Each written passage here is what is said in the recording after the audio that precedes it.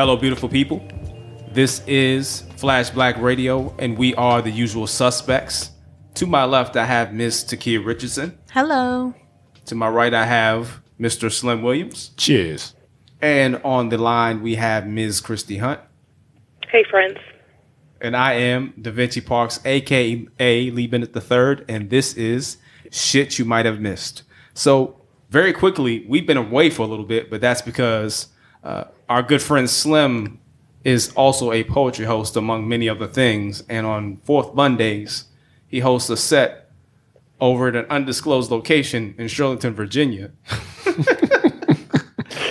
Is it a secret? Yeah. You don't want to give away no free sponsorship? Well, here's the thing.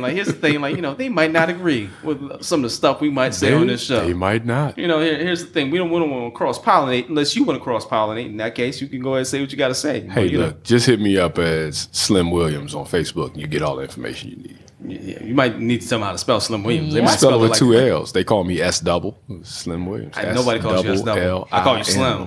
Nobody calls you S double. There are people that call me S double. Okay. All right. Yeah, Call Jonathan. Jonathan. The voices in your head do not count. Jonathan calls me S double. And he's a real person who picks real peaches. That is true. He does pick peaches. Real What? peaches. Yes. Yes. It's a story we'll have to tell you offline about how our good friend, intentionally another day. He picked peaches. I tried to say that a couple of times. He picked peaches intentionally for this date-like situation. Yeah. But there was no payoff after picking peaches. Yeah.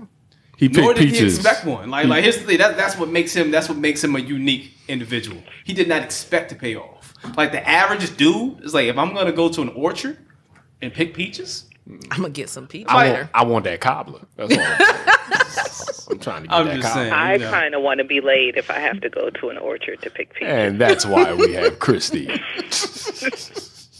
as part of the usual suspects. All right, there you go, ladies and gentlemen. She doesn't beat around the bush. Yeah. Yeah. It's like peach is like a double entendre. Yeah. I saw what you did there. That was quasi clever. Okay, all right. No, that was good. That was good stuff, man. I know. I appreciate it. Yeah. All right. Just trying to be great. Anyway, so on in this format, very quickly, ladies and gentlemen, we pretty much introduce stories, topics, ideas, or general conversation that you may or may not be up on. But we try to keep the conversation very open, very free flowing, and of course very honest. The conversation that is introduced often is unscripted and we don't discuss it beforehand. So it's not like I know what Takia is going to present. I don't know what Slim's going to present. They don't know what I'm going to talk about. So without further ado, we're going to open up the stage to talk about some ideas that we talked about and see what happens. So thank you for tuning in. This is Shit You Might Have Missed on Flash Black Radio. Let's get it. Slim, see you over there with the phone, bro. S double. Yes, S double. What do you have? I've been officially called S double by 2 people now. It's fantastic. 3 if you count Jonathan. Well, he picked peaches. So There you go. it's like a demerit. I get You docked lost a points person. because he picks peaches. Yep. I get docked. He actually gets docked, but it's lovingly docked though. It's just like that's he's not getting. You know what? I'm gonna stop right there. That's my brother right there. Yeah, that's my brother too. That's brother. why I can do it. But Who actually went to Paisley Park. I did. see pictures of him on the Ye Old Book of Faces. Yes. At Paisley Park. Yeah, he's having a jolly old time. Wow. Good for him. See, Johnson's a guitarist, so going to Paisley Park is look at all these additions to Jonathan. We were subtracting because he went to an orchard. He subtracts from himself. Yeah, that's really what he has depth. He has dimension. Yeah. But then he picks peaches and takes a dimension. Yeah, and goes home afterwards. Without the cobbler. Oh, these are great peaches. Huh? I can't wait to get some of that cobbler. Yeah. You gotta get that cobbler. That's all I'm saying. Ladies and gentlemen, I just want to throw out there that Slim is married, so just throw that out there. And I gets that cobbler. Again, ladies and gentlemen, I just want to throw out there. So if you run up on him at the undisclosed location in Shirlington, don't try to throw your cobbler at him. Oh yeah. No, my cobbler comes from a very specific pan. From a specific orchard. Yeah. It's home sourced. Oh yeah. And if you try to give him that cobbler, it's gonna be an angry orchard. Oh, you don't want that problem. You see what she just did. You see what she just did. Here's the thing. We not getting no money from them, so like we'll edit that out. No, I'm joking.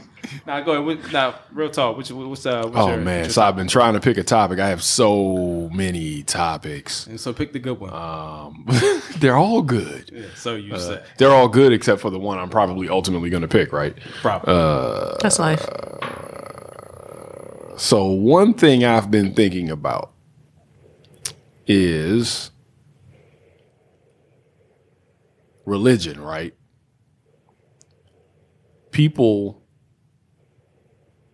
So, okay.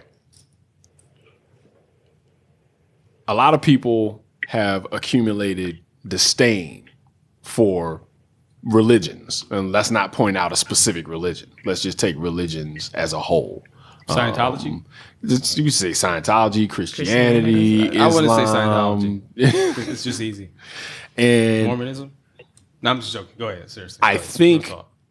So when I was in college, I took a lot of, classes, even though I was a graphic design major. When I took electives, I took stuff like philosophy of religion because it's always been an interest of mine. I grew up as a Christian, even though I don't practice any religion now. But I've always been interested in religion. So I studied them. And I've found like the tenets of many religions, most religions are good tenets. Like you could structure your life around the tenets in a religion. Are the tenets or the tenets? The tenets, not like the people who live in the religion. Like no, the tenets, the principles. Okay. Let's say principles. This is a less confusing term. I'm slow, man. I get easily distracted. I'm sorry. The principles of a religion. So, I wonder if people are so disenfranchised by religions solely because of the practitioners of the religion, and not the religion itself. Like I've been thinking a lot about that. How much of how people the religion loses its luster for a lot of people as a result of interactions with, or even just watching people who proclaim that religion. Mm-hmm. Who do things in the name of that religion, and they are people who don't represent the religion well, and as a result, the religion loses luster. That's the only term that's coming to mind right now. Okay, so I've been thinking about that. Been thinking a lot about that. Okay, lately. I've given thought to this topic on many occasions, and one of the things that I think is pretty consistent across the board, at least in my observation / estimation, is that unfortunately, I think a lot of individuals, I will say, tend to approach and present their argument as though they are the only ones who have the answer. Mm. And if you do not do it in the way that they do it, then you are without hope or without redemption. And I think for those who tend to look at things without necessarily being, I'll say, swayed by popular thought or the way someone should approach a quote unquote religion, if you're looking at it just from a analytical perspective, if you're going to tell me that I should do it like a Christian, however, there are so many denominations and sects within Christianity, sects as in SECTS, ladies and gentlemen, just sex with the tenants. Yes, indeed. So when you get down to that, then it's kind of like, okay, well, you can't even agree in terms of what type of Christian you're going to be. Right. So it's kind of like, like the way Catholicism views Christianity and how you approach it, and how a Seventh-day Adventist, or a African American AME, African Methodist Episcopal, or Presbyterian, There's so many different ways to approach Christianity. Same thing for Right. Judaism. Same Right. thing for Islam. My father just came back from China, and he was saying that like a lot of people in China don't even view Buddhism as a religion, which is I've always heard of Buddhism as religion, Right. So like I think it's always going to come down to the individual. There is a group perspective, but that group perspective is not even agreed upon. So it's going to eventually come down to how you interpret it as an individual. I would say, right? So we can all take the same text of Bible. We can take the same passage from the from the Torah or the Quran. We can look at the same lines of text and come up with different interpretations of that text. Right. And then live our lives based upon those things. And we can all theoretically live good lives, right? I think the conflict comes in when we then say, well, this is the way and the only way to do it. And then we beat other people up for not believing as we believe. And ultimately, my personal perspective towards religion is God, if you believe in God, I do. God has religion as a tool, right? God is, universal. So I think God has a very big toolbox. And it's whatever religion that helps you access and commune with God in a way that is healthy for you to do so. So be it. But I don't think there's any personally, this is just my perspective. I don't think there's any one way to get to God. Why would there be? That's just my perspective. Now, other people might view it differently. Yeah. Well, my perspective on religion is that for as many different practitioners of a particular belief that there are, that's however many versions of that belief that exist. Because, like Lee was saying, nobody agrees on how to interpret the text. Nobody agrees, 100% on the right way to do a ritual. That's why there are all these different versions. And so I think that it's good to have an understanding of what people have as an overview of, their faith, just by, them being able to say, well, I'm this or I'm that. But I think that really each person interprets everything differently, especially on a personal level. And then, people live accordingly or not. And so it's not just that nothing is a monolith, but I think that faith is so personal that it can only be whatever that particular person believes that you can apply to them and no one else. Word. That's my thought. I think one of the things that gives me pause is the most disgusting people are the loudest, the most disgusting people in the religion. And that's not just a religious phenomenon. Well, this is true. That's just a perspective phenomenon, Yes. right? Yeah, but I feel you, but yeah, sorry. I'm sorry, I'm sleepy and I forgot where I was going. No, you just saying like the most disgusting people are the loudest in the room. Yeah. That's far as That was the point. There was a second point, Oh, but okay. Well, he didn't wait 2 beats. He I didn't wait One, 2 two. seconds. I didn't count to 2. I That's didn't okay. count to 2. Now you live in our lives. Everybody gets one. Yeah. Well, I take many. Oh, got it. So there was an article a few weeks ago that was talking about how younger people, and I don't remember if it was specifically to Black people or just people of all races, but younger, I think it was Black people, aren't as focused on the church and participating in religion because we no longer feel like we need to like go and make these prayers to God to make it better because we've made these strides in our lives and, things have gotten quote unquote better for us and we don't need to lay everything on the altar. That's pretty much the end of that. Yes, they're the millennial nuns. So they're people who have no particular faith affiliation at all, and not only do they not have a faith affiliation, but they do not desire one most often. And I think that phenomenon comes from the fact that a lot of people especially younger people, are aware of the great harm that religion is capable of doing. And I think that there are a lot of rules that a lot of older practitioners may subscribe to that just aren't compatible for them. I mean, you know, when you have like gay, lesbian, you know, LGBTQI, trans, like all of that, like when you have, you know, religions that are exclusionary of people as we are becoming more inclusionary in society, I think that religion has to many religions, traditional religions, are going to have to figure out how are you going to get people to walk through your doors without telling everybody they're going to hell. I mean, like, case in point is Mormons.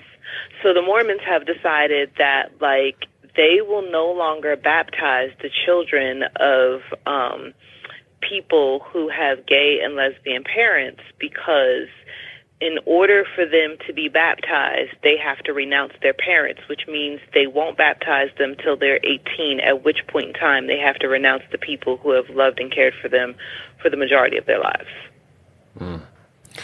So then that I think that kind of goes back to like my original thought, right? Like, and you've all kind of spoken to it, is it the religion itself that would cause someone to turn away, or is it the practicers of the religion? And that's where my thoughts have been. It hasn't been really necessarily about the religions, because like all religions have great things about them in the principles. All religions have like flaws in them, right? All religions are wrought with contradiction, and like there's a lot of holes in religion. But if you can take the good and kind of deal with the problems, kind of like compartmentalize the problems, then it just comes down to how are the practitioners of that religion? How are they conducting themselves? Are they being consistent with the principles that they espouse and things like that? And what kind of impact does that have on other people? I think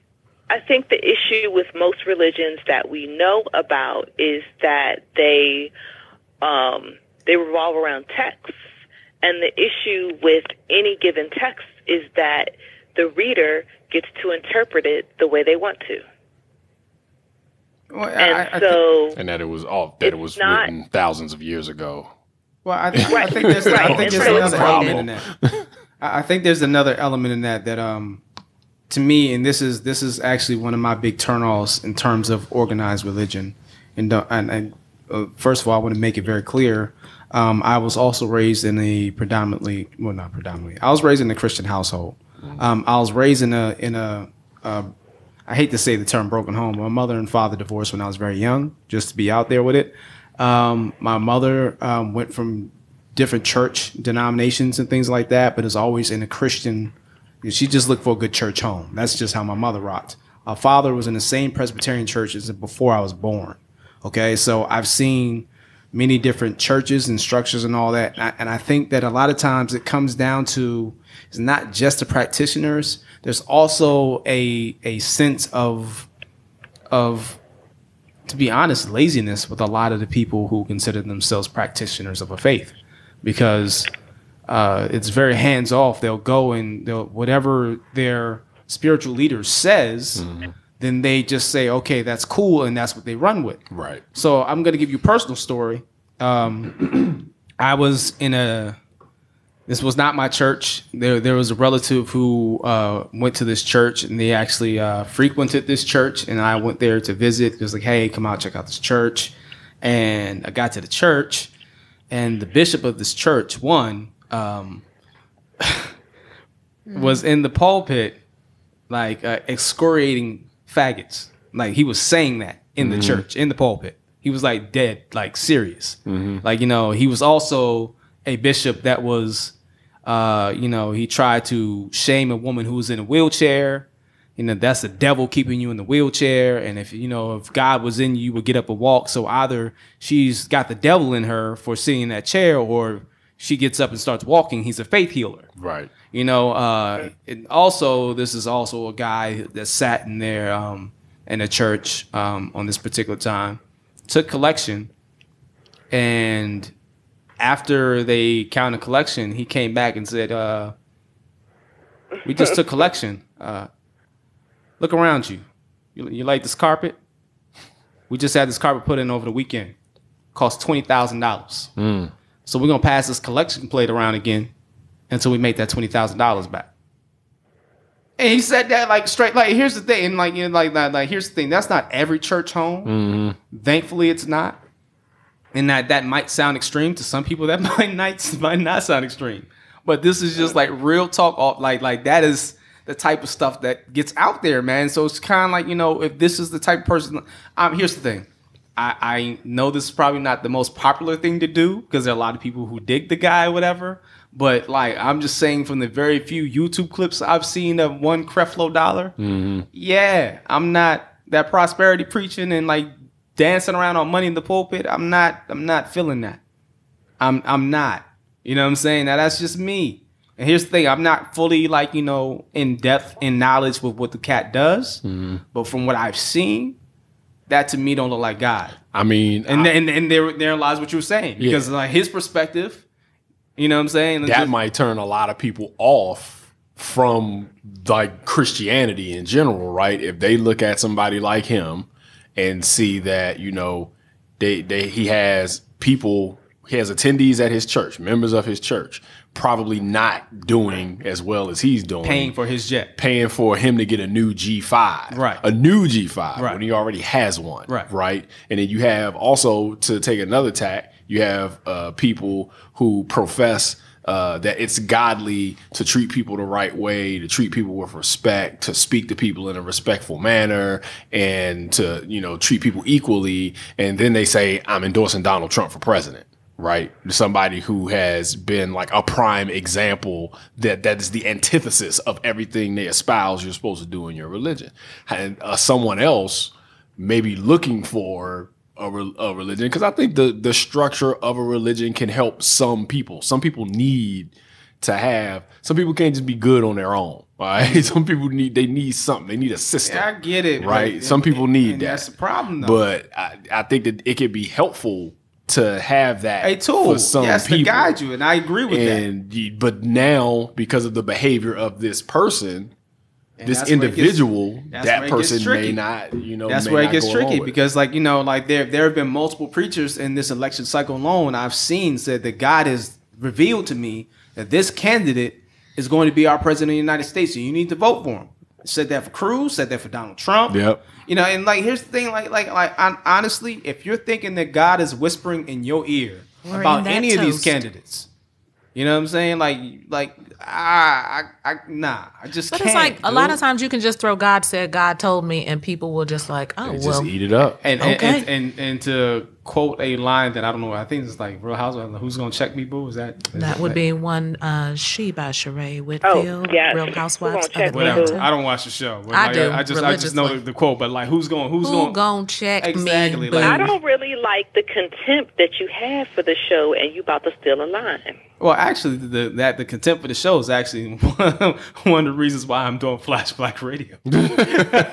Real talk. This was born from that contempt. Real talk. I wish I had known that before I agreed. So you'll get over it, though. I'll ride with you. Hey, here's the thing. I'm pretty sure you love me more than you love Atlanta Housewives, even if it's just by a little bit. Even if it's like a close, like neck and neck. I'm anti. I don't even like the fact that you acting that out over there. I don't even like that. I'm anti all reality television. I don't love them. I just find them to be entertaining. I get it. And here's the thing. I get that it's entertaining, but my bone of contention is there are so many people who have no understanding of who we are as a people, and they can easily misconstrue what they see on Atlanta Housewives for any one of us speaking on the show right now, and think that that's how we get down and that's how we operate. And that's my problem, because there's no nuance and there's no dimension to these shows. It's drama. And they step it up, they put it under the guise of entertainment and reality TV. There's nothing real about it, in my opinion. Right. I understand they're getting their money. When it's really just casting us in the worst possible. Yeah, and not only that, but they have writers and they have producers who sit behind screen and try to antagonize and prompt people to do certain things and make certain statements so that they can create more drama. Like, oh, didn't you say this in this interview? Well, I did say that, so blah blah blah blah. It's entertaining. Yeah, I get it. I'm unapologetic. I like all the Housewives except for Well, Miami. Here's the thing. I At the didn't like same DC. time, at the same time, you I went to don't watch Mona. At the same time, you went to the African American History Museum and cultural. Yeah. All weekend. I was there Saturday and Sunday. It was wonderful. There you I loved go. it. So, like, immersing like- myself in all the You black. You can round out the ratchetness. Here's the thing. So I'm I'm not sophisticated. judging for But watching. that's the catch-22, right? Yeah. Is that you have some people who aren't they aren't capable of that for whatever reason. Either they haven't had enough exposure, or they haven't been taught properly, or they've been able to do research on their own and they haven't, so they haven't educated themselves and they're ignorant. And so this stuff that they see is like, that's how they live their lives. They make decisions and they form perspectives and cast judgments based on what they see on television, right? And you couple that with what you see in the media, and Exactly. you couple that with what you see, like, you know, in movies and all that good stuff, whatever. It tells a very consistent picture. Yeah. A very consistent story, rather. And Yeah, that's the reason. the narrative why it tells as a consistent narrative. So I just wish that stuff didn't exist for that reason. And it's not like, you know, there's not like the stuff in history like that stuff happened, so there's nothing we can do. Like slavery happened, Mm-hmm. right? You know, that's people are making this stuff now. You know, I'm not even mad You that can it stop exists. making it. I'm not either. I'm not. Here's the thing, and let me be very clear. I'm not mad it exists. I'm mad there's not a fair and accurate counterbalance to it. That's what I'm. That's what it's kind of like when we were younger and we listened to hip hop, right? And there's a generation that was already entrenched in hip hop before we got here. So we're children of the 80s. We grew up in the 80s. Born in the 70s, grew up in the 80s. I'm not going to date nobody, right? So more than I just did. So when we listened to hip hop, we had heard what the generation before us had heard from the elders. Basically, there is no musicality in it. Y'all not saying anything. And quite frankly, it was just you didn't understand the drum. Right. You know what I'm saying? That there's like slave drum. Like there's messages in it if you understand how to interpret it, right? So you can say there's nothing in it. You know what I'm saying? And yes, I like, you know, like Onyx and Boot Camp and Wu-Tang and all that stuff, and like, you know, MOP, all that good stuff. But at the same time, I liked, you know, like Talib and Mos, and like, you know, we go down the list. I listen to everything hip hop related because that's just what got me going. So I liked all the new, and we had a balance. So you can listen to a Tribe and you can listen to a Kool G Rap and be good. But now it's just like, you know, now it's kind of like art imitating life. So it's now like we are kind of getting towards that space where we're looking at the generation behind us and saying, y'all not really saying nothing. Now, we can't say all of them because there are a lot about there. I like Chance the Rapper. I love Chance And the Rapper. that's what I was just about to say. I like Kendrick. I like J. Cole. So I think The counterbalances are there. Yeah. They exist on television. They exist in music. They just don't get the same attention. And that's they the don't get the problem. same shine. That's the problem. Because people make and sell what's popular. Right. And people like what they're conditioned to like.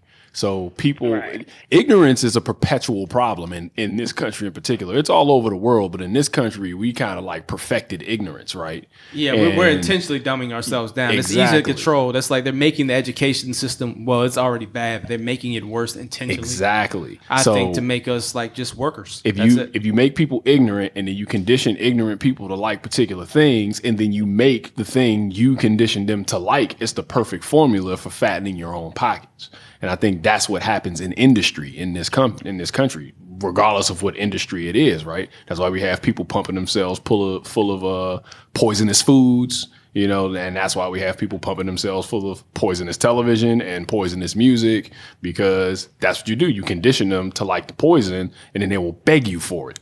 They will beg you for the poison and use it to kill themselves. That's why I say I wish it didn't exist. I wish poison didn't exist, basically. But Poison in was all such this. a classic song. I thought you were going to say band, but But even still, Like, here's the thing: if I had to pick between Poison the song and Poison the band, I'll give you Poison the look, song. I like a big butt and a smile as much as the next Never guy. trust it. All right, but you can't trust it. Never. Well, here's the thing. But like, here's the thing. Driving me out of my Sugar mind. on me.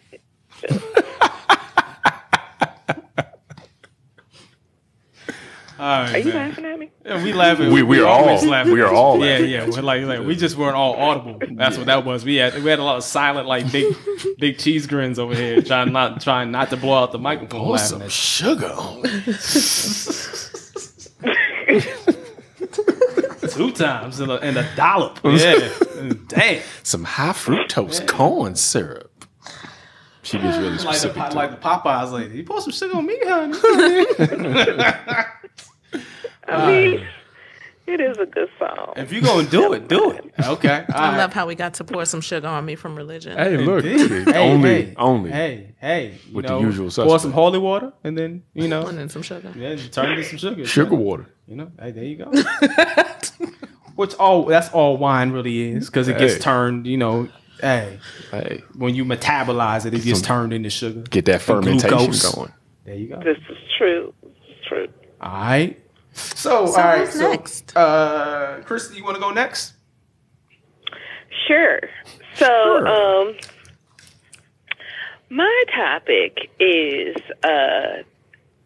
Sunday, because today is Monday.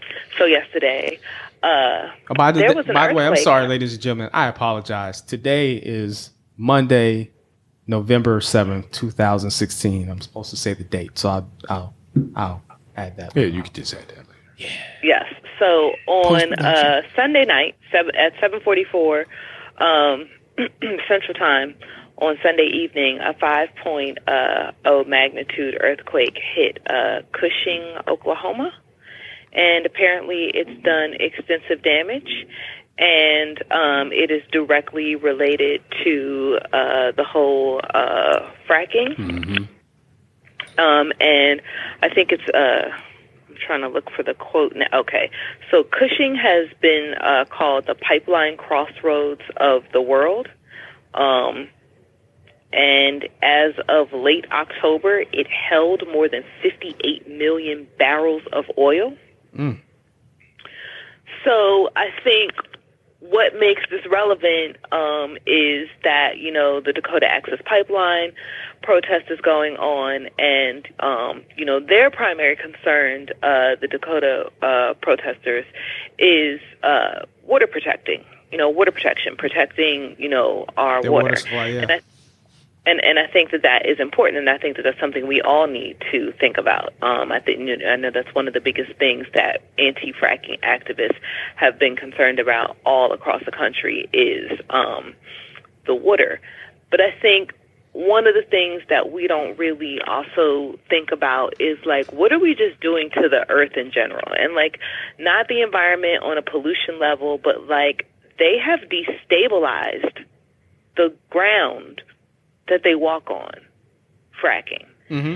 And, so, because I'm overeducated, one of the things that I learned when I was at GIA is that the central United States, so the part where Oklahoma is, where all this natural gas is, South Dakota, North Dakota, all of these places in the central United States are on what geologists call a craton. So it is the oldest portion of the Earth's crust. It's in the middle of a tectonic plate, so it's not around any borders. There should be almost no seismic activity there at all. And they just had a 5.0 earthquake that totally, devastated this whole town. So first of all, we're lucky it didn't explode. I think that's one. But I think the bigger thing is, what kind of damage long-term are we doing to our planet that we haven't even begun to think about in our quest to pull fossil fuels and pretty stones out of the ground? Because pretty stones do the same thing, not on this larger scale, but they do the same thing, and it's still unnecessary, or there is an alternative. What are we doing, and what do our grandchildren and our great-grandchildren and the people that come after them think of us? Because ultimately, they're stuck cleaning up this mess. You want to go? No, you can go. I really don't think that when it comes to how going back to conditioning and how we are wired, I think capitalism supersedes common sense in so many regards. Just to throw another level onto the whole Dakota Access protesters, it's not just their water supply, because what's going on is they want to run the pipeline through sovereign native land. That's also another issue. So they want to run the. Go ahead. I don't even begin to address that. Yeah. Because, I was gonna. I feel like the average American totally doesn't even begin to comprehend the fact that, like, that's not America. I mean, it's like Monaco. Mm-hmm. You know, like Monaco is what, in the middle of France or something like that, but it's not France. Mm-hmm. You know, like, I don't think they even begin to understand sovereignty, and I think the amount of entitlement that the average American, not even just white American, but the average American has, that the average American doesn't even black people, and sadly, especially black people. And I say especially because, not that we are especially ignorant, but that there are fellow brown people that have a plight that we could all be allies in. And I find it especially sad that we don't even understand that, like, sovereignty, and, like, the fact that there is no respect for their sovereignty is carried over, you know, into us, in the fact that they don't have any respect for us, you know, and our rights as citizens. And that all comes back to, well, are people of color really American? Are we really citizens? Yeah, so I don't even address the sovereignty issue. Well, no, I wanted to bring up the sovereignty issue because there's a unique wrinkle to that. You're saying their water, the purity of their water is threatened, because basically when you run a pipeline through, there's basically a lot of, like, I'm saying this not for you, Christy. I'm saying this for the listeners who might not be aware. Oh no, I get you. Right. So, and I'm not assuming that all the listeners are. I'm just saying for those who might not be. When you run a pipeline, there's a lot of, like, sludge and things of that nature that come off, you know, basically as a process. So basically, if that pipe ruptures, then it can just spill a whole bunch of, like, sludge, and then you have to shut it off. Bunch of sediment. Right. So it can, and it's just waste. So it's just like it could very much contaminate their water supply, which is where they pull from. It's also sacred land. It's sovereign land. And the grimy thing about it is they could easily run it in a different direction, but they don't want to take it through their land. They don't want to take it through their shit just in case it messes up. So they'd rather run it through sovereign land and do it that way. So that's why I was bringing up that point. But like I said, capitalism, I don't think, like, fracking, and you look at fracking, it's like you're drilling straight down, typically in traditional oil drilling. And fracking, you're drilling sideways to find extra pockets of oil. So that's basically, it's like Jenga. you're Jengaing your whole situation. Jengaing. Yeah, it's not a verb. It's just a matter of when. Yeah, pretty much. And I think they've also had other places where they fracked recently that have had minor earthquakes as well. Yeah. But Oklahoma has been, like, the mother lode for earthquake activity since they started fracking. Oklahoma earthquakes are the norm now. Yeah, when there was, like, barely any earthquake activity there. I mean, I think the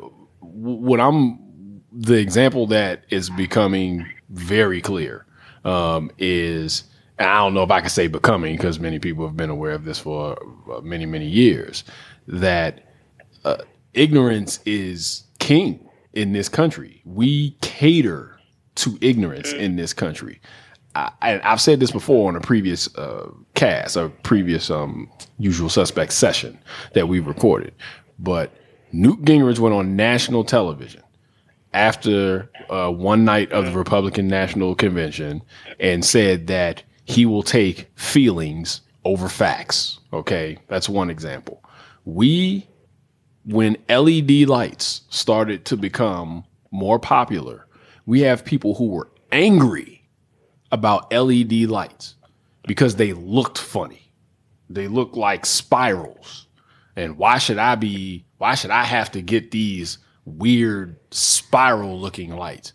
Even though they have, like, 30 times, I don't even know what the exact multiple is, but like 30 times the lifespan and cost a fraction of the cost to power when compared to phosphorus lights. They also sometimes carry mercury, which is, not. They do. Granted. There's that, but outside of that, I mean, lights are pretty awesome. Technological improvements are not without their pitfalls, right? But you're talking about mercury. Pitfall was a great game, by the way. You're talking about mercury. That isn't the argument that people were giving. Oh, no. The argument that people were giving was that they didn't like the way they looked and they were weird. Okay. They don't come on immediately when you turn on the light. Yeah, it's like, so that's like the kind of ignorance just reigns supreme. Like Donald Trump went on is like going on television after the FBI went through Hillary Clinton's emails. I'm sorry, not Hillary Clinton's emails. Went to Anthony Weiner's emails looking for stuff on Hillary Clinton, and however many emails there were, 650,000 emails. And Donald Trump says because in his ignorant mind, there's no way to go through them all because in a day, in his mind, it's not possible for he's in his ignorant mind. He's seeing people at the computer reading all of these emails one of a time. Obviously, he has no idea what e-discovery is. He has no idea what technology assisted review is. He has no idea what predictive coding is. All of these things exist in the e-discovery, litigation support, technology world. But he's ignorant, and he's conducting himself with like his ignorance like preempts truth, fact, knowledge. I feel like a common theme here I know, for this particular show. So it's like, is this ignorance reign supreme? And the problem is not that we have ignorant people in the country, because you can deal with ignorance. It's slow and it's painful. You could deal with it over time. The problem is we cater to ignorance in this country. Like there are certain people who are exploiting the ignorance for gain. And then everyone else is like tiptoeing around because they don't want to be offensive about it. Yeah, there are people who have problems with political correctness in this country, but it's on the wrong side of the scale. They're politically correct when it comes to people being ignorant, and we shouldn't be. All right, we should be saying, let's make sure everybody has information. Let's make sure everybody is able to parse a nuanced concept. Let's educate people so that they're equipped to be able to do that. And then maybe they'll understand that, you know what? It doesn't matter if you try to bring back a job to this country that's not going to come back anyway because a robot's doing it. All right. If you destroy your planet, there is no economy if there's no planet. All right. There's no tax revenue if there's no planet. That's too far away. But it's a nuanced point. And people, if you have to break something down to elements to be able to explain it to somebody, you're not going to be able to do it in this country. You're just not, because the ignorance is too powerful. It runs deep. And some of it's willful. That's the other thing. You know, some of the people who are even capable of parsing like factual information, like they would rather not because it would cause them to have to do something different to make a change. So they'd rather not parse the point. They'll be intellectually dishonest so that they can keep doing what they're doing. And I mean, it's that cognitive dissonance like we were talking about earlier. Like no matter how much information you give them to refute what they already believe, they won't switch. They won't change their mind. They won't progress because where was President Obama on 9/11? Exactly. Why was I'm going to look into that. Did you see that clip? Yeah, with Jordan Klepper. I love the way he does it too, because it's like he'll ask them a real ignorant question that they'll agree with. And then he'll ask them a bunch of questions where he kind of like breaks down their ignorance, but they don't understand that that's what's happening to them.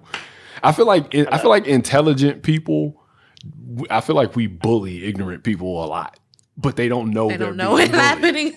Well, I mean, we're bullying them with our intellect.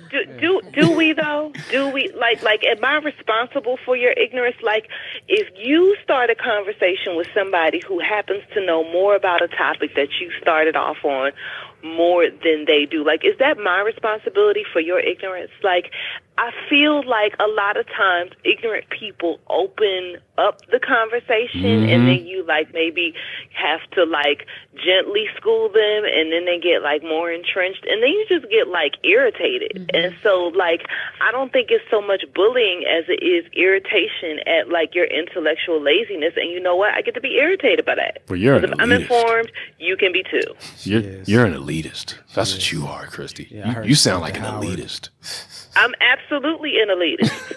Absolutely. Claim that I have no problem saying that at all. I read. Look, I was telling a colleague at work today, this is just a perspective that I have. It may be right. It may be wrong. It's my perspective. It's my opinion. So this colleague of mine, he gives everybody the benefit of the doubt, right?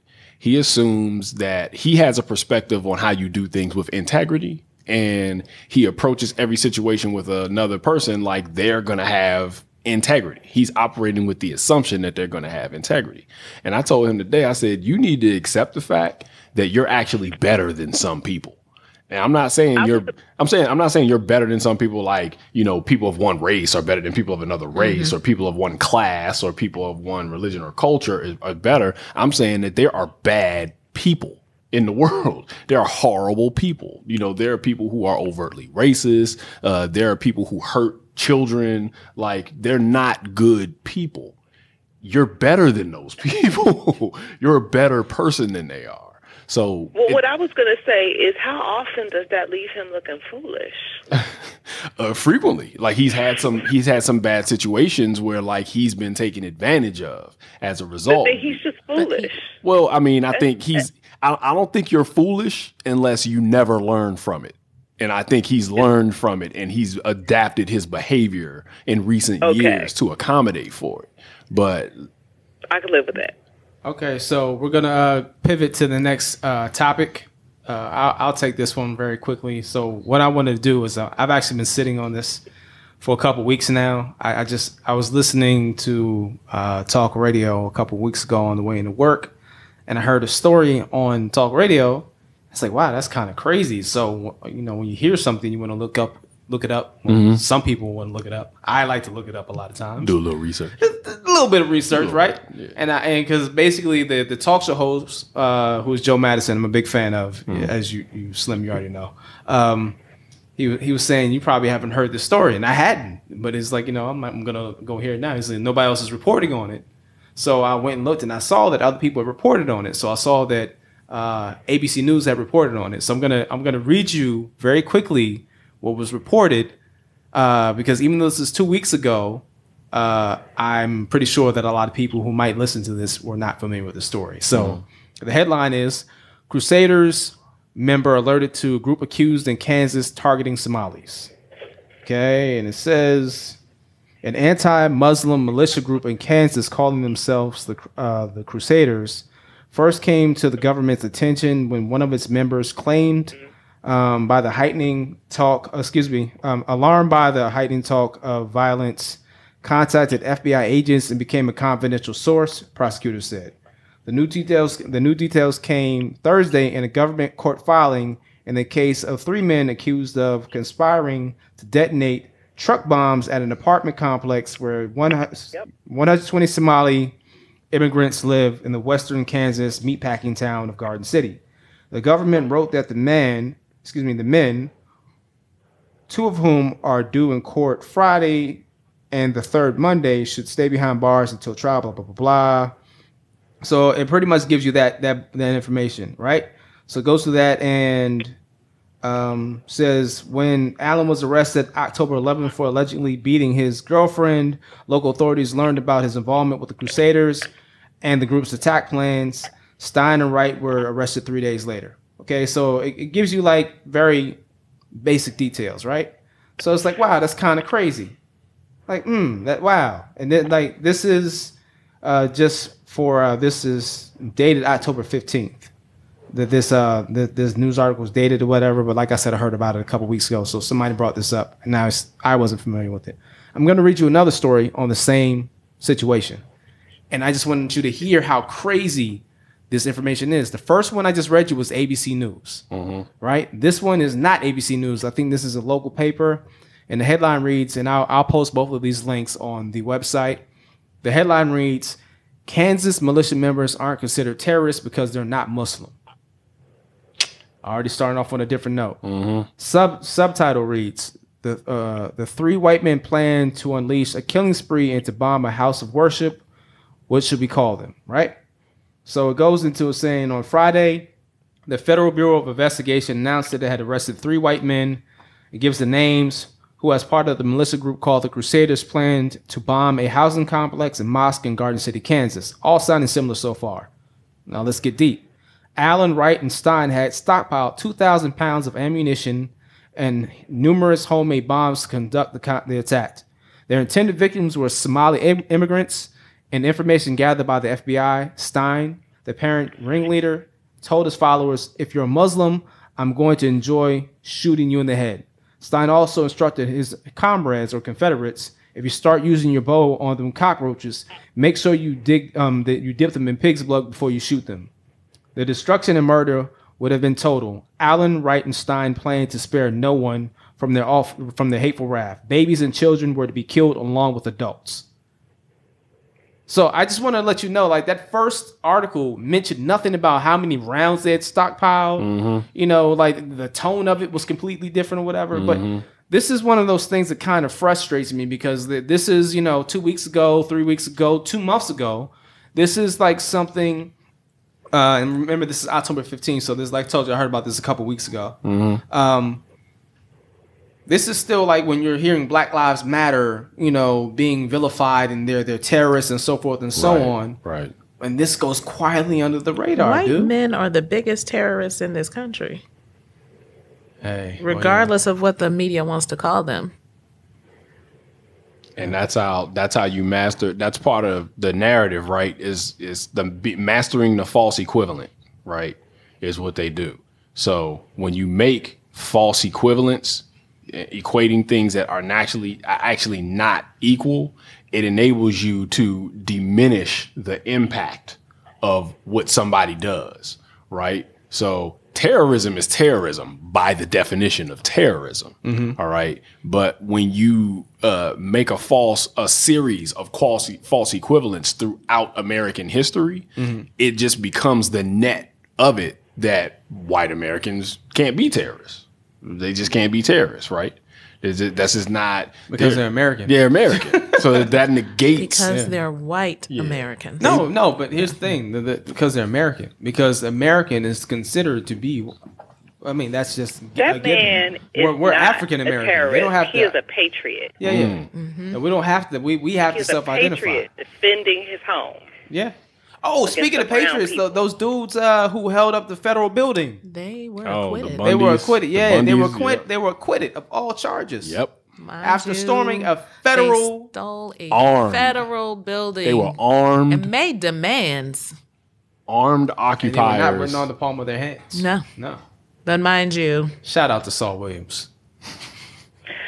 But mind my issue you, with the that, Native Americans in South Dakota, they get like On their own stoned. land. Yes, Bitten Got by dogs sicked on they're them. locked in cages. Yo, that joint. They even that- hitting them with the hoses. Yeah, that joint looked like a remix of like Eyes on the Prize. Yep. I tweeted that not long ago. I think it looks like a remix of Eyes on the Prize. Like like if you ever because they're fighting for the earth. But these they're fighting for white their land too. It's men, not just the earth. these white men took a federal building. Acquitted Armed. of all charges. Yeah, they were. They they were were armed. armed like a motherfucker. And said they're prepared to die. Only one of them died, but they were all prepared to die, and then they were acquitted. No wrongdoing. jury of your peers. was man. fine. It's a sweet thing. It was awesome. This is a great thing they did. All right, so I just wanted to read that article because I just thought that was interesting. Takia, you going back clean up? What's up? What you got? So mine is from a couple of weeks ago. Also, are you all familiar with Deborah Danner? No.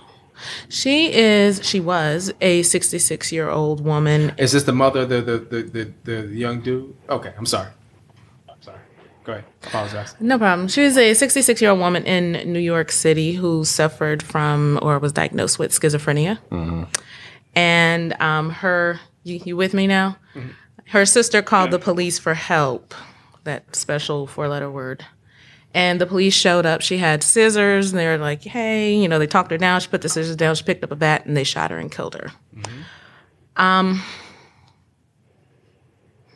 A long time ago, probably starting like in the 1950s, if I remember my mental health history right, America started deinstitutionalization because they thought it would be a great idea for people who had been living in psychiatric hospitals to go live in the community. The problem is that now the police are the people who are responding to a lot of the mentally ill, so a lot of mental illness has been criminalized. There were a couple of other people, Alfred Olongo, the guy in California. That was the guy who was having an argument with his sister. Yep, and she called the police for help. Yeah. And they shot him. There was another lady, a Native American woman, Renee Davis, who had been suffering from depression. She called her boyfriend. He called the police for help. Because she said she wanted to kill herself. The police went in. They found her with guns, and they told her to put the guns down. She didn't, so they shot her. Didn't really balance out. Michelle Shirley was diagnosed with bipolar disorder. And she was also killed by the police. So if you see a trend here. A study done by the Washington Post last year found that of the 462 police shootings that occurred in the first 6 months of 2015, which is an astronomical number in and of itself, 25% of the people involved in those shootings were suffering from some sort of mental or emotional crisis. There's a program that was developed in Memphis in 1988, I guess the Crisis Intervention Team, CIT, which they have it's a 40-hour training that they do with police departments where they teach them how to deal with people who are having some sort of mental breakdown or they need just a de-escalation instead of bullets. Mm-hmm. Unfortunately, this is only prevalent in about 15% of jurisdictions in the United States. Now, what's interesting about this is that they have specially trained people in New York City where Miss Danner lived, but they are not first responders. So when you call for help and say my sister, because Miss Danner's sister called and said, my sister needs to go to the hospital. So she's coming up the block. She's thinking, the police are there. They're going to take my sister to the hospital. They've done this before. It's fine. It's cool. But those people didn't show up. Miss Danner, she wrote a paper of some sort some years ago. And I'm just going to read something real quick from it. And she says, I have infrequently been given to self-doubt, but living with this disease causes me to. What if my medication fails me? I ask myself, will I know if it does? Will the illness overpower its effectiveness? When? Where? Will I be aware enough to notice if such an incident occurs? Will anyone notice? So because I work in mental health, obviously this kind of spoke to me, and it's a Black woman who's been killed by the police. So I was kind of trying to decide which direction I was going to go with this, since another thing I read said that Black women are killed at a rate of 1 per month in the United States. So I was trying to decide if I was going to do women being killed or if I was going to do people suffering from mental illness being killed, which it's all wrong, just in case anyone was wondering. So yeah, that's my little monologue. No, that's good stuff right there. I think that you want to. Well, the word I keyed on while you were speaking about this very serious topic is de-escalation. That's the word I keyed on. And I'm sorry to interrupt you real quick. No, go ahead. Because one of the things that stood out to me is this program, even though it's supposed to be geared towards someone who's in a mental health crisis, de-escalation can be used at any time.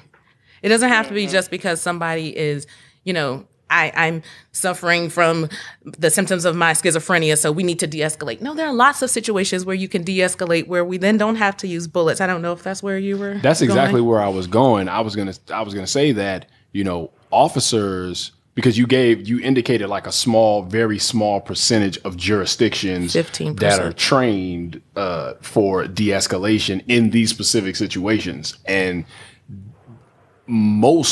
the culture in most police departments, and we're starting to get more insight into this now because we're in the digital age, right? So a lot of this information is being spread at a faster pace when we see these shootings occur, that most officers are not trained in de-escalation. And if they are, it's a very small percentage of their training.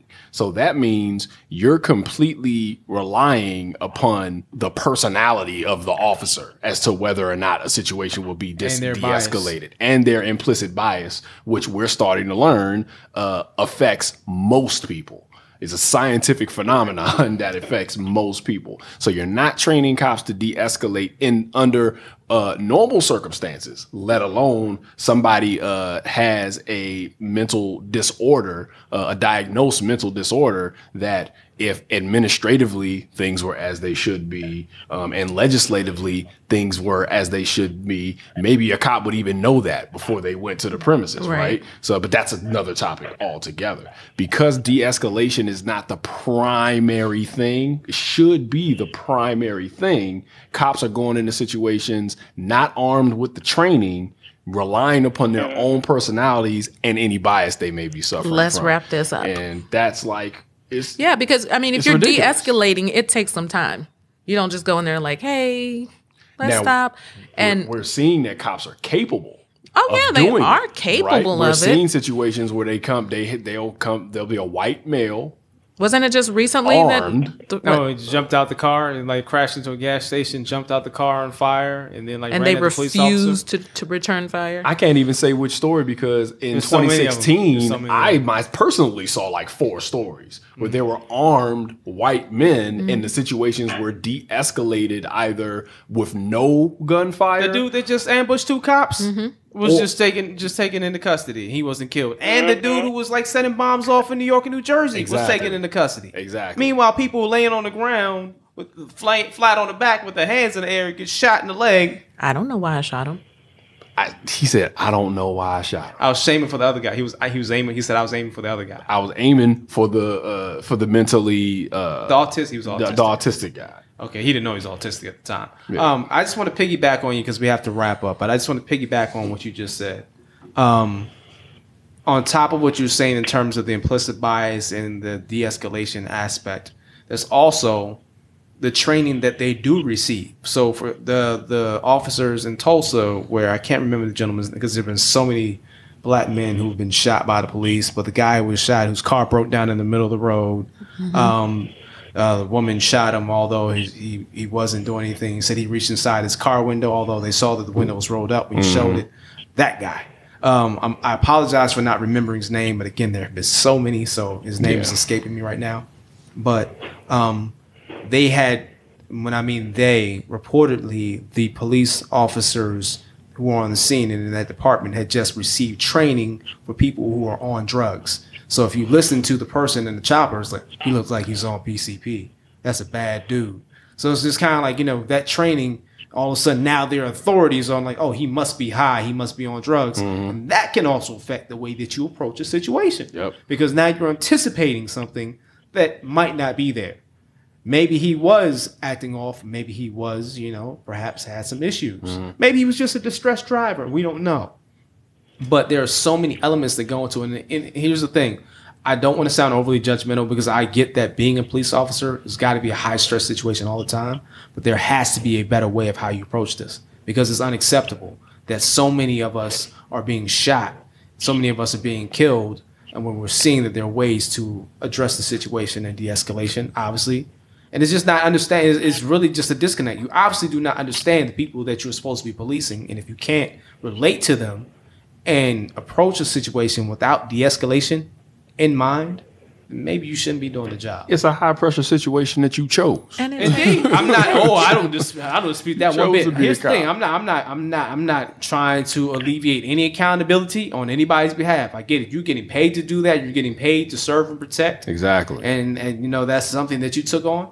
Something that I personally am not willing to take on. I Right. respect anybody who puts on that badge and serves honorably. I don't care what type of oath you took. If you took an oath to pat somebody up in the hospital, go overseas and serve protect our freedoms. If you're wearing a uniform and you're serving honorably, I got nothing but admiration and respect for you. But the moment you sully that, problems. But this goes back to the first conversation about religion, that it's the worst people that seem to make the news.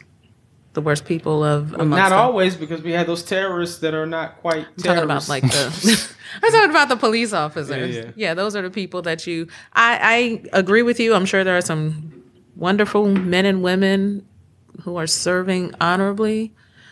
But they kind of get lost. And even when those good stories come out, it's just like, It feels kind of. you just bringing this up so we can forget about the 25 people y'all shot last week. And the blue wall of silence doesn't help that. Yeah, is what that's I'm saying. true. They have That's my they have a beef. cover up culture, Yeah. and if you have a cover up culture, then we can't get to the bottom. We can't look at the numbers. We can't look at the raw numbers because there's so much Oh, cover Congress up. won't let you look at the numbers either, neither will the NRA. Like I can't say, I can't. People make the comment, most cops are good cops.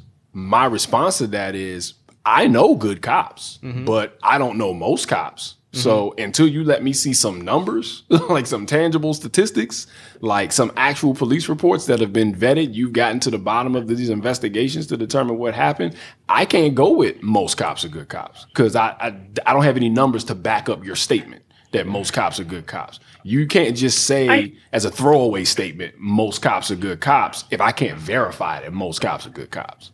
That's all I'm saying. I think that you also have to look at all of the different ways in which the system fails and really have to question that statement.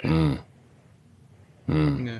Just like numbers aside, because like, are you a good cop if you watch corruption and rot and do nothing about Yeah, it. that Go was on. going to be my point. Right. Yeah.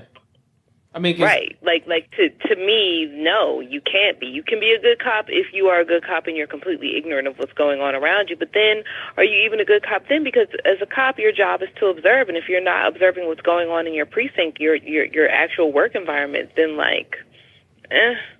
When I was I can't support that statement. I believe that most good cops are good people, but I believe that like a lot of good people do fucked up shit in the course of their day to get a paycheck. and I want to believe stay it. alive. I want to believe Or it. stay But or stay alive. I need or some both, evidence. Because I think the other thing we have to remember is that many of the cops who are most famous for informing on their fellow officers for the fucked up shit that they're doing are like fearing for their lives. Right. When I was in Ontario, I met my wife and I met a great couple, and he's worked in the legal system and law enforcement. And I know we're running short on time, so I wanted to just get this story recorded. And they were telling us about the police departments up there, and he was saying one of his very good friends, lifelong friend, is a cop, and he said they don't even pull their guns. He's pulled his gun. This friend that was a cop, he's pulled his gun once during his entire career. He said the paperwork for just pulling your gun out, not even firing, not even discharging the weapon, is so intense.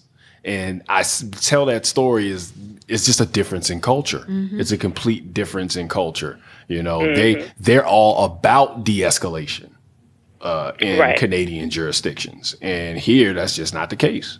And I think we're seeing some manifest difference in having that culture. You pull your gun, you shoot somebody, you're on administrative leave for 2 weeks, you get paid, you go back to work. No biggie. And I think we also have a culture where we watch a lot of movies where cowboys shoot them up and all this stuff. And you watch something like Lethal Weapon, where cops pull guns and they blow shit up, and That's cool. But they go right back to work. There is no minutes like you watch Bad Boys, and Bad Boys is entertaining. Martin and Will Smith are a good comedy duo. Yeah. But like nobody's gonna Destroyed all of Miami. Yeah, nobody's gonna do that and stay on the job. It's like and then like take a covert flight over to Cuba and do the same shit. It's not gonna happen. But that's but that's just the expectation, and I think that's kind of like the gloss and glamour and the luster, if you will. Bring it back to you bringing it all the way back. Gotta bring it full there's circle. nothing- That's what we got to do. There's nothing glossy about Well, de-escalation. and I do de-escalation all the time I at didn't work. say it was. I know. I'm Yeah, agreeing with you. yeah. I'm definitely She's agreeing saying with you. de-escalation is not sexy. It's not sexy at all. might not It is be. time consuming. It requires you to just like stop. It's going to take some significant time out of your day. Samuel Jackson was in a movie called The Negotiator. It was quite good. I can shoot you and move on to the next thing in like 5 minutes. There is that.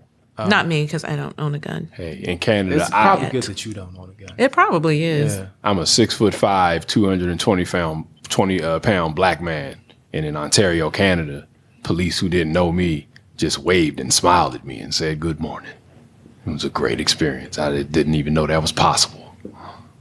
That's why I'm moving to Canada. On that note, fucking ladies and cold. gentlemen, we want to thank you for listening to another session of Shit You Might Have Missed. Hopefully that this has been informing for you. Again, today is November 7th, 2016. Vote tomorrow. And indeed, the people have already voted by the time they hear this, most likely. Or vote tonight if you get it posted. Yeah, by so tomorrow you better morning. have Vote voted. tonight. yeah. You can't vote by tweet. Yeah. Did you vote? No, You can't vote by Yeah, text. And please don't be complaining for the next however many days, months, weeks, years, and you ain't vote. Don't say shit. So not please There's also don't. local Absolutely elections. don't. Yeah. So, ladies and gentlemen, to my left, I have Ms. Takia Richardson. Do you have any a place you want people to follow you, like Instagram, Twitter, like stalk me? Well, I mean, like it's all I don't online. Twitter. No? Twitter? I don't Twitter. You don't Twitter? Okay. You don't tweet? I don't tweet. You don't Okay. tweet? To my right, I have Mr. Slim Williams. Hey, you can just find me as SLLIM Williams on Facebook, and I'm Big Slim on Twitter. I'm Big Slim on Instagram. Pretty much Big Slim anywhere. Why don't you go with media S-double? outlet. Oh yeah, it's always spelling Slim with 2 L's. You gotta spell Slim with 2 L's. Call me S-double. All right. On the line, we have Ms. Christy Hunt. Hi, friends. I'm incognito because social media requires, like, work, and I'm lazy. Okay. I'm just going to be honest. I ain't mad at you. All right. And I, ladies and gentlemen, am Da Vinci Parks, a.k.a. Lee Bennett III. You can, of course, find us on flashblackradio.com. You can also subscribe via iTunes or Google Play Music. Pull up the podcast and subscribe there. Please subscribe, ladies and gentlemen. Your subscriptions help us continue to do what we do. Again, we appreciate your time, you listening to us, and we will continue to bring you good stuff. Until next time, please stay blessed, and please be a blessing to others by, being good people, all that good stuff. Peace. Deuces. Yeah. Bye, friends. Don't vote if you're Republican. Unless you're voting for McMullen. If you're evangelical, voting turns you into a homosexual.